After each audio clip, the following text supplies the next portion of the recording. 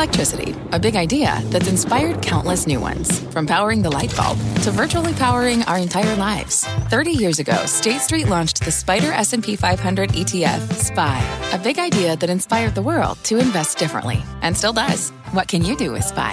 Before investing, consider the fund's investment objectives, risks, charges, and expenses. Visit ssga.com for a prospectus containing this and other information. Read it carefully before investing. SPY is subject to risks similar to those of stocks. All ETFs are subject to risk, including possible loss of principal. Alps Distributors, Inc. distributor. And right now on Fast, stocks hammered during a brutal Friday sell-off after the Fed chair forcefully tells the market rates are headed higher and they're going to stay there until inflation is truly under control. Should investors brace for a wave of selling in September? Plus, crashing the consumer, crushing the consumer. It could be both. Will the Fed's hiking bonanza put the brakes on the 2-year shopping spree for everything from electronics to cars to yoga pants? We'll dig into the retail wreckage. And later, the crude conundrum. A slowing economy should push energy prices lower. But right now, the charts are telling a different story. We'll go inside the numbers straight ahead. I'm Courtney Reagan in this evening for Melissa Lee. This is Fast Money, live from the NASDAQ market site. On the desk tonight, Tim Seymour, Bonawyn Eisen, and Steve Grasso. Gentlemen, it's great to be here with you on a really important day for the markets and for investors.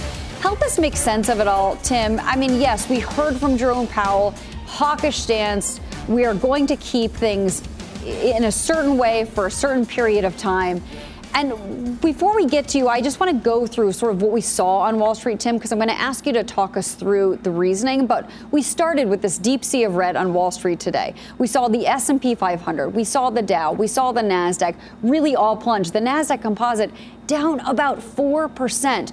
So, Tim, what was really the reason behind all of this? I mean, truly, I'm not trying to be glib. I'm thinking about it. We heard the chairman say, look, things that we've done so far more or less haven't been working. We got to stick with the plan until we really see it start to pay off.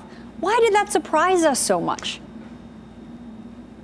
Well, look, the plan is to be at this longer than the market maybe was expecting. And it's not even necessarily the absolute level of interest rates, where the neutral rate is, but it's the duration of how long the Fed is going to be fighting. Eliciting Paul Volcker, all of the rhetoric that we had even going into the meeting from other Fed officials, it's very clear. And I'll say this, for Fed Powell is probably the most criticized Fed chairman we've had in terms of his communication with markets. And that's something that I actually think he was crystal clear on today. So, bottom line here is we digested a much more hawkish Fed than I think the market wanted to pay attention to. The good news for equities is that the bond market was relatively well contained here. But without question, the expectation that the Fed is data dependent, which means they don't have a plan in mind. They are going to follow the course of where the data leads them.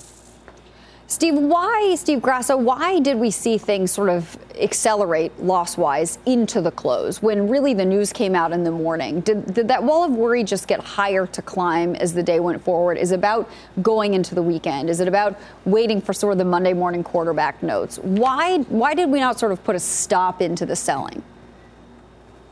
Yeah, I think all of that I think is could be accurate. No one wants to go home long on a Friday. If you're weak on a Friday, Court, you don't want to go home long and risk that Saturday and Sunday before you get back at it on Monday. So you want to just cut your losses or just hedge yourself. So I think that's what you saw today. But to Tim's point, we are going to see, and Mike Santoli said this at the end of the show, we're going to see another jobs data point. We're going to see another CPI.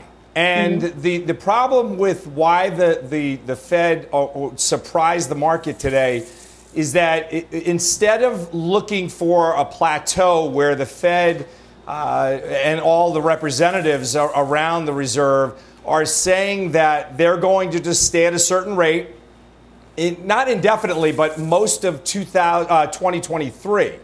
So people were looking for a pivot or at least an end to it where you could say, okay, we're going to get softer if we see X, Y, or Z. Okay. What they're saying now is it doesn't matter what it looks like. They're going to plateau the rate versus pivot.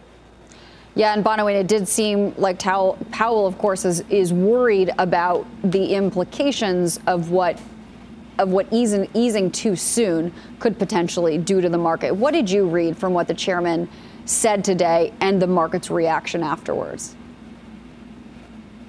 You know, I think Chairman Powell was just very steadfast in making sure that he communicated clearly to the market exactly what his intentions were. We've debated on and off about whether or not we're at peak inflation, whether or not they're kind of setting themselves up to pivot. And I think, you know, the last Fed minutes, when they mentioned perhaps doing a bit too much tightening, the read there was that, okay, perhaps we're one step closer to actually pivoting. And I think today we took the exact opposite read, which is them saying, to Steve's point, we are going to reach a level and we are going to sustain that level.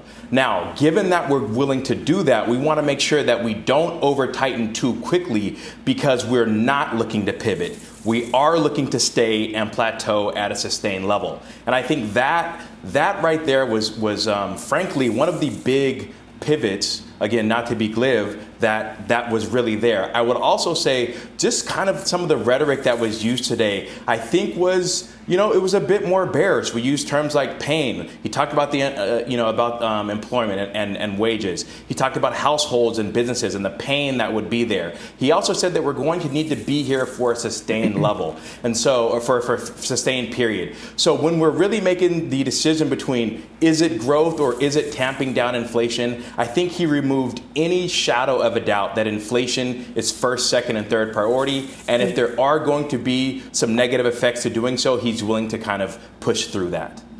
Let's go ahead and bring in CNBC senior economics reporter Steve Leisman for all the headlines. He joins us from Jackson Hole, perhaps the most important man of the day next to Jerome Powell. Steve, thanks so much for being here with us. I know you've had a really full day, but there's no one better to talk to than you about all of this. And Bonawyn brought up a great point with some of the words, and words mean everything, especially when they come out of the chairman's mouth. Words like pain. How much pain economically is Chair Powell willing to take on to keep inflation lower? What level of joblessness, what level of depressed economic growth would be okay? I don't think we know. It's something we're going to have to figure out over time. But what is, I think, clear is a couple weeks ago at the press conference, I asked Chair Powell how a recession would change your policy, if at all. And he really didn't answer the question. I asked it again. He didn't answer it. He kind of answered it today, and he said at least some level of pain, some level of contraction of the economy, some level of a rise in unemployment would not dissuade the Federal Reserve from either hiking rates, depending upon where it was, or keeping them at a certain level. Courtney, I got to say I'm a little angry. I'm angry at the market today. I'm angry at maybe Tim, maybe Bonawyn, maybe Grasso. I mean, I don't mean them specifically, obviously, but what were you guys thinking? I mean, how much Fed talk about higher for longer? How many times did the Fed have to say, we are not going to raise rates only to cut them immediately?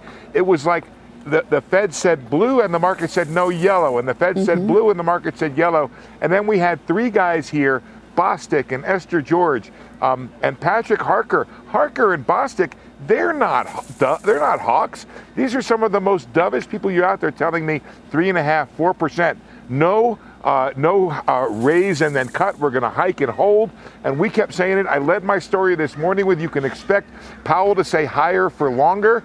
And the market, I don't know. Who are these guys that went in long? I'm just a little angry that folks didn't protect themselves today and hear what people were saying and decided to hear their own story or what they wanted to hear from the Fed, even though the Fed wasn't saying it. Well, Steve, you know, but this is a market that's been inured on the Fed always being there for them. And frankly, I brought up at the top of the show, I commend Powell on being very clear, but this is a guy that's been very much criticized for sending mixed messages. So the pain part of this, my question to you, though, comes from we didn't really talk about the job market and going after Tim, I'm not mad at you. Tim, just to be clear, I'm not mad at you, Tim. I'm not mad at you, just to be clear. I appreciate that because we go too far back, Steve. But the pain on Main Street, and this is why this is an important, why it's an important day, and why I think there's a lot of anxiety. I think there needs to be a focus on the job market. That's going to be painful. That's where the term pain comes in. We had a PCE number that came in today that actually showed that labor income is actually growing, and that you actually have strength, at least in one of the most inflationary underlying and stickiest parts of the economy. Yeah, and that's important. Remember, Powell's message so far has been we can kind of get away with this perhaps by reducing job openings, not necessarily actual jobs. And he's kind of saying, we may have to reduce actual jobs here. There is some question, Tim, about how much jobs or unemployment has to rise in order to solve the inflation problem. I have this crazy idea that putting people back to work may help solve the inflation problem, in part because so many industries are still short of workers, even while the economy is larger. But be that as it may, what the Fed chairman is saying, a couple ways to think about this. You remember that old phrase, the beatings will continue till morale improves? Well, the rate hikes are going to continue until inflation improves. And I think Powell thought, I guess correctly, that there was some misunderstanding about where he stood. Go back to that press conference. I'll tell you a little inside reporting story, which is that when the press conference was over and the reporters who were in the room looked at the market and saw that it was up, I forget how many points, 400 or 500 points, and there's this talk about pivot, we all turned ourselves and say, what did they hear that we didn't hear? We didn't hear the pivot back then. There was this comment, and by the way, he said it again, that it may be appropriate at some time to slow the pace of rate increases. Well, of course, that's really obvious. It really was never any doubt about that. They may do 75, they may go down to 50, they go down to 25. That doesn't mean they're going to stop the rate hikes. It also doesn't mean they're going to start cutting as soon as they hit a peak rate. That's true. At some point, it may happen. It just may be years down the road. Steve, before we let you go, I know you're very busy and you've got a special to prepare for here coming up. And forgive me if this seems like kind of a sophomore question, but why is PCE such an important data point? Removing food and energy, aren't those two pretty important pieces of inflation, things we can't avoid as consumers? And if we're paying more for that, then my gosh, it's going to depress what we have available to spend on other things. Why do we put so much emphasis on an ex-food and energy number? Courtney, never any sophomore questions for you, only graduate level, it seems to me. And that's a good question. Let me tell you a couple things. First of all, what they do is they go back, there's research that shows when you get rid of some of the noisy parts of the data, and there are different ways of doing this, removing food and energy is one way to do it, is that you have a better guide for guiding policy. If something goes like this every month or every couple months, it's not a really good way to set policy, which, as you know, according to the saying, has a long and variable lag. So it may be up one month, down one month. So you try to remove some of the noise. There's other ways to do that. For example, there's a trim mean that takes out whatever is really high or really low in a month.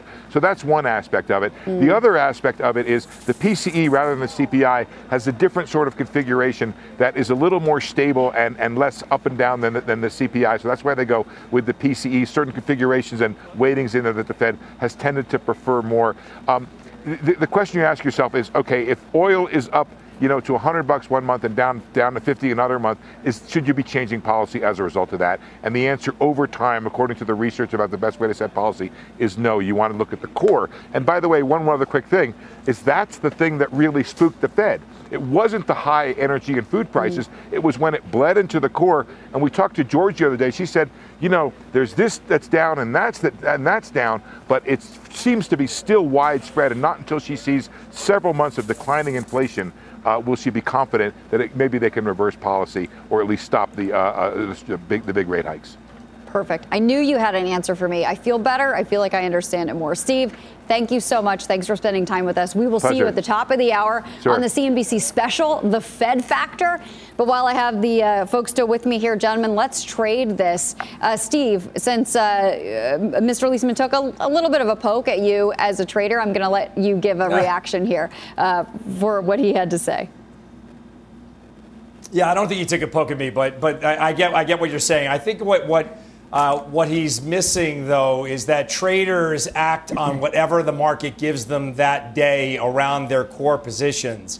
So and by the way, I heard Harker say basically that they'll stay at a certain level, 3.5%, and then they'll sit and wait to see if inflation drops, and then they can be more accommodative. So I didn't hear that they're just going to stay that way and be robotic, or else they're running on a script and not running on data. Once again, I'll just tie it up with this, Court.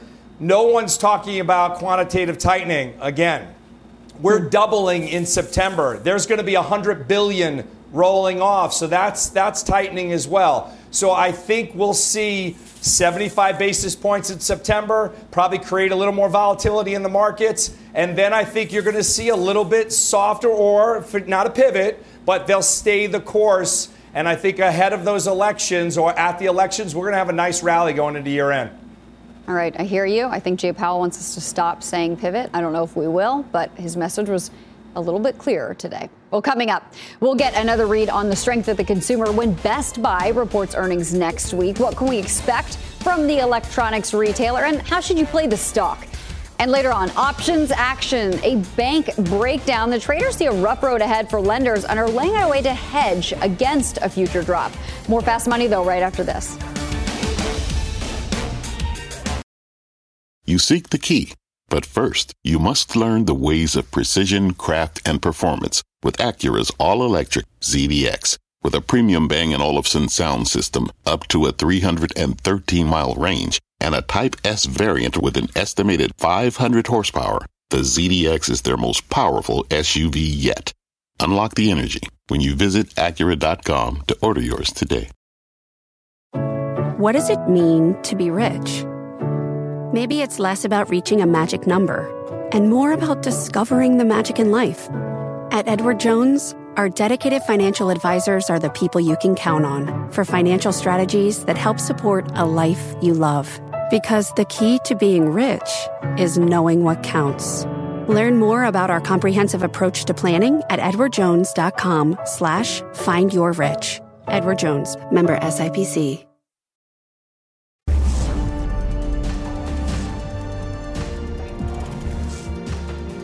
Welcome back to Fast Money. Retail not immune from the market sell-off today. The XRT ETF sinking 3.5%, now down 5.5% this week.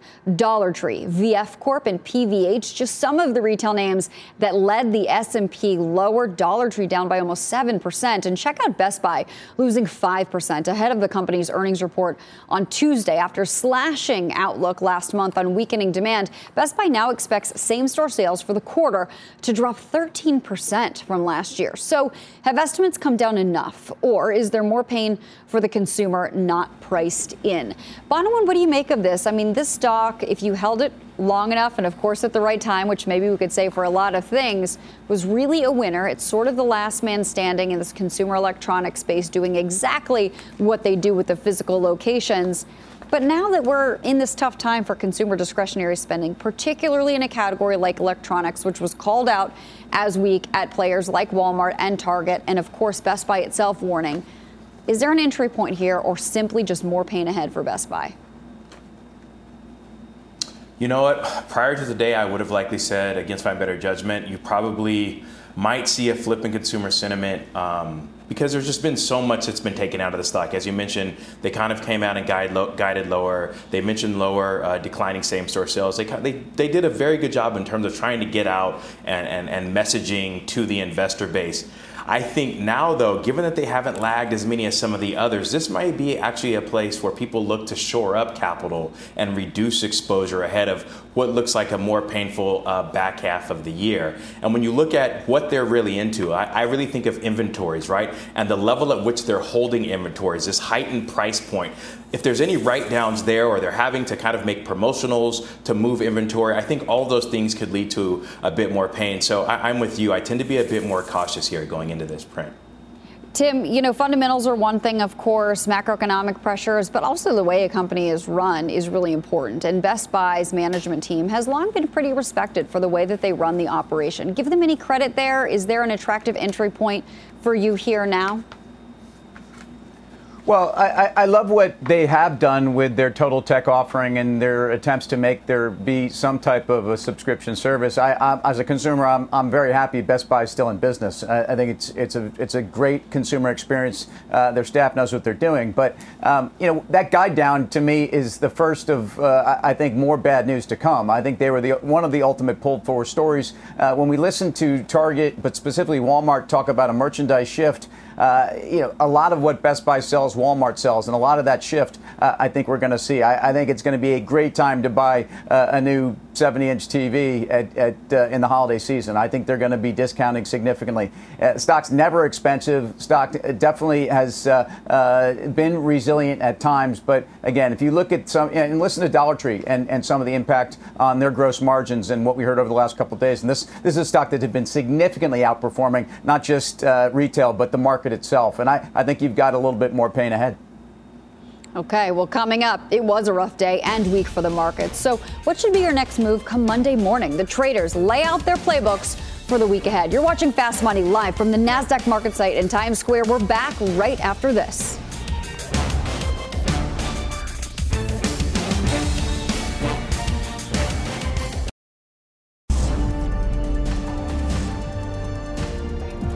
Welcome back to Fast Money. If you're just joining us, markets in free fall on Wall Street today after Federal Reserve Chair Jerome Powell said the central bank won't back off its fight against rapid inflation. So with more than 1,000 points shaved off the Dow today, how do you position yourself for Monday? Steve, did you make any moves here today, or what would you expect to be doing first thing Monday morning? I didn't make any moves today, and I didn't want to get sucked in. I was actually going to make a few sales on things that I still have profits in, and I wanted to buy some of the Chinese-related names due to that regulatory ruling that we just saw. But let me give you more of a macro view, Court. So if you look at the low, we closed on the lows today. So you want to see them opening up. You don't want to see them come out too strong. You want to see them a little bit weak around the opening and buy some sort of a dip. And then you want to look at what happened today. So the 50-day is 39.96 in the S&P cash. Keep an eye on that level. If we break that level, then we could go much lower. But I would look at today's low, so 40.57 in the cash in the S&P, and use that as your benchmarks. Tim, how about you? What's your advice for Monday morning for people that look at the market today and feel a little spooked? It was a scary day, and what I say often during days like this is don't cut your flowers and keep your weeds. I think people tend to want to throw out companies and be defensive, and they're the ones that have outperformed on the way down. I would look at your portfolio and assess where the duration in the portfolio is, but what does that mean in real terms? Understand where higher rates for longer are going to be something that I think you may want to be lightening up some exposure. I do think high multiple tech is under particular pressure. I would be looking for your places to be owning your Googles and your Amazons, and the chart set up interesting, about 5 to 10% lower.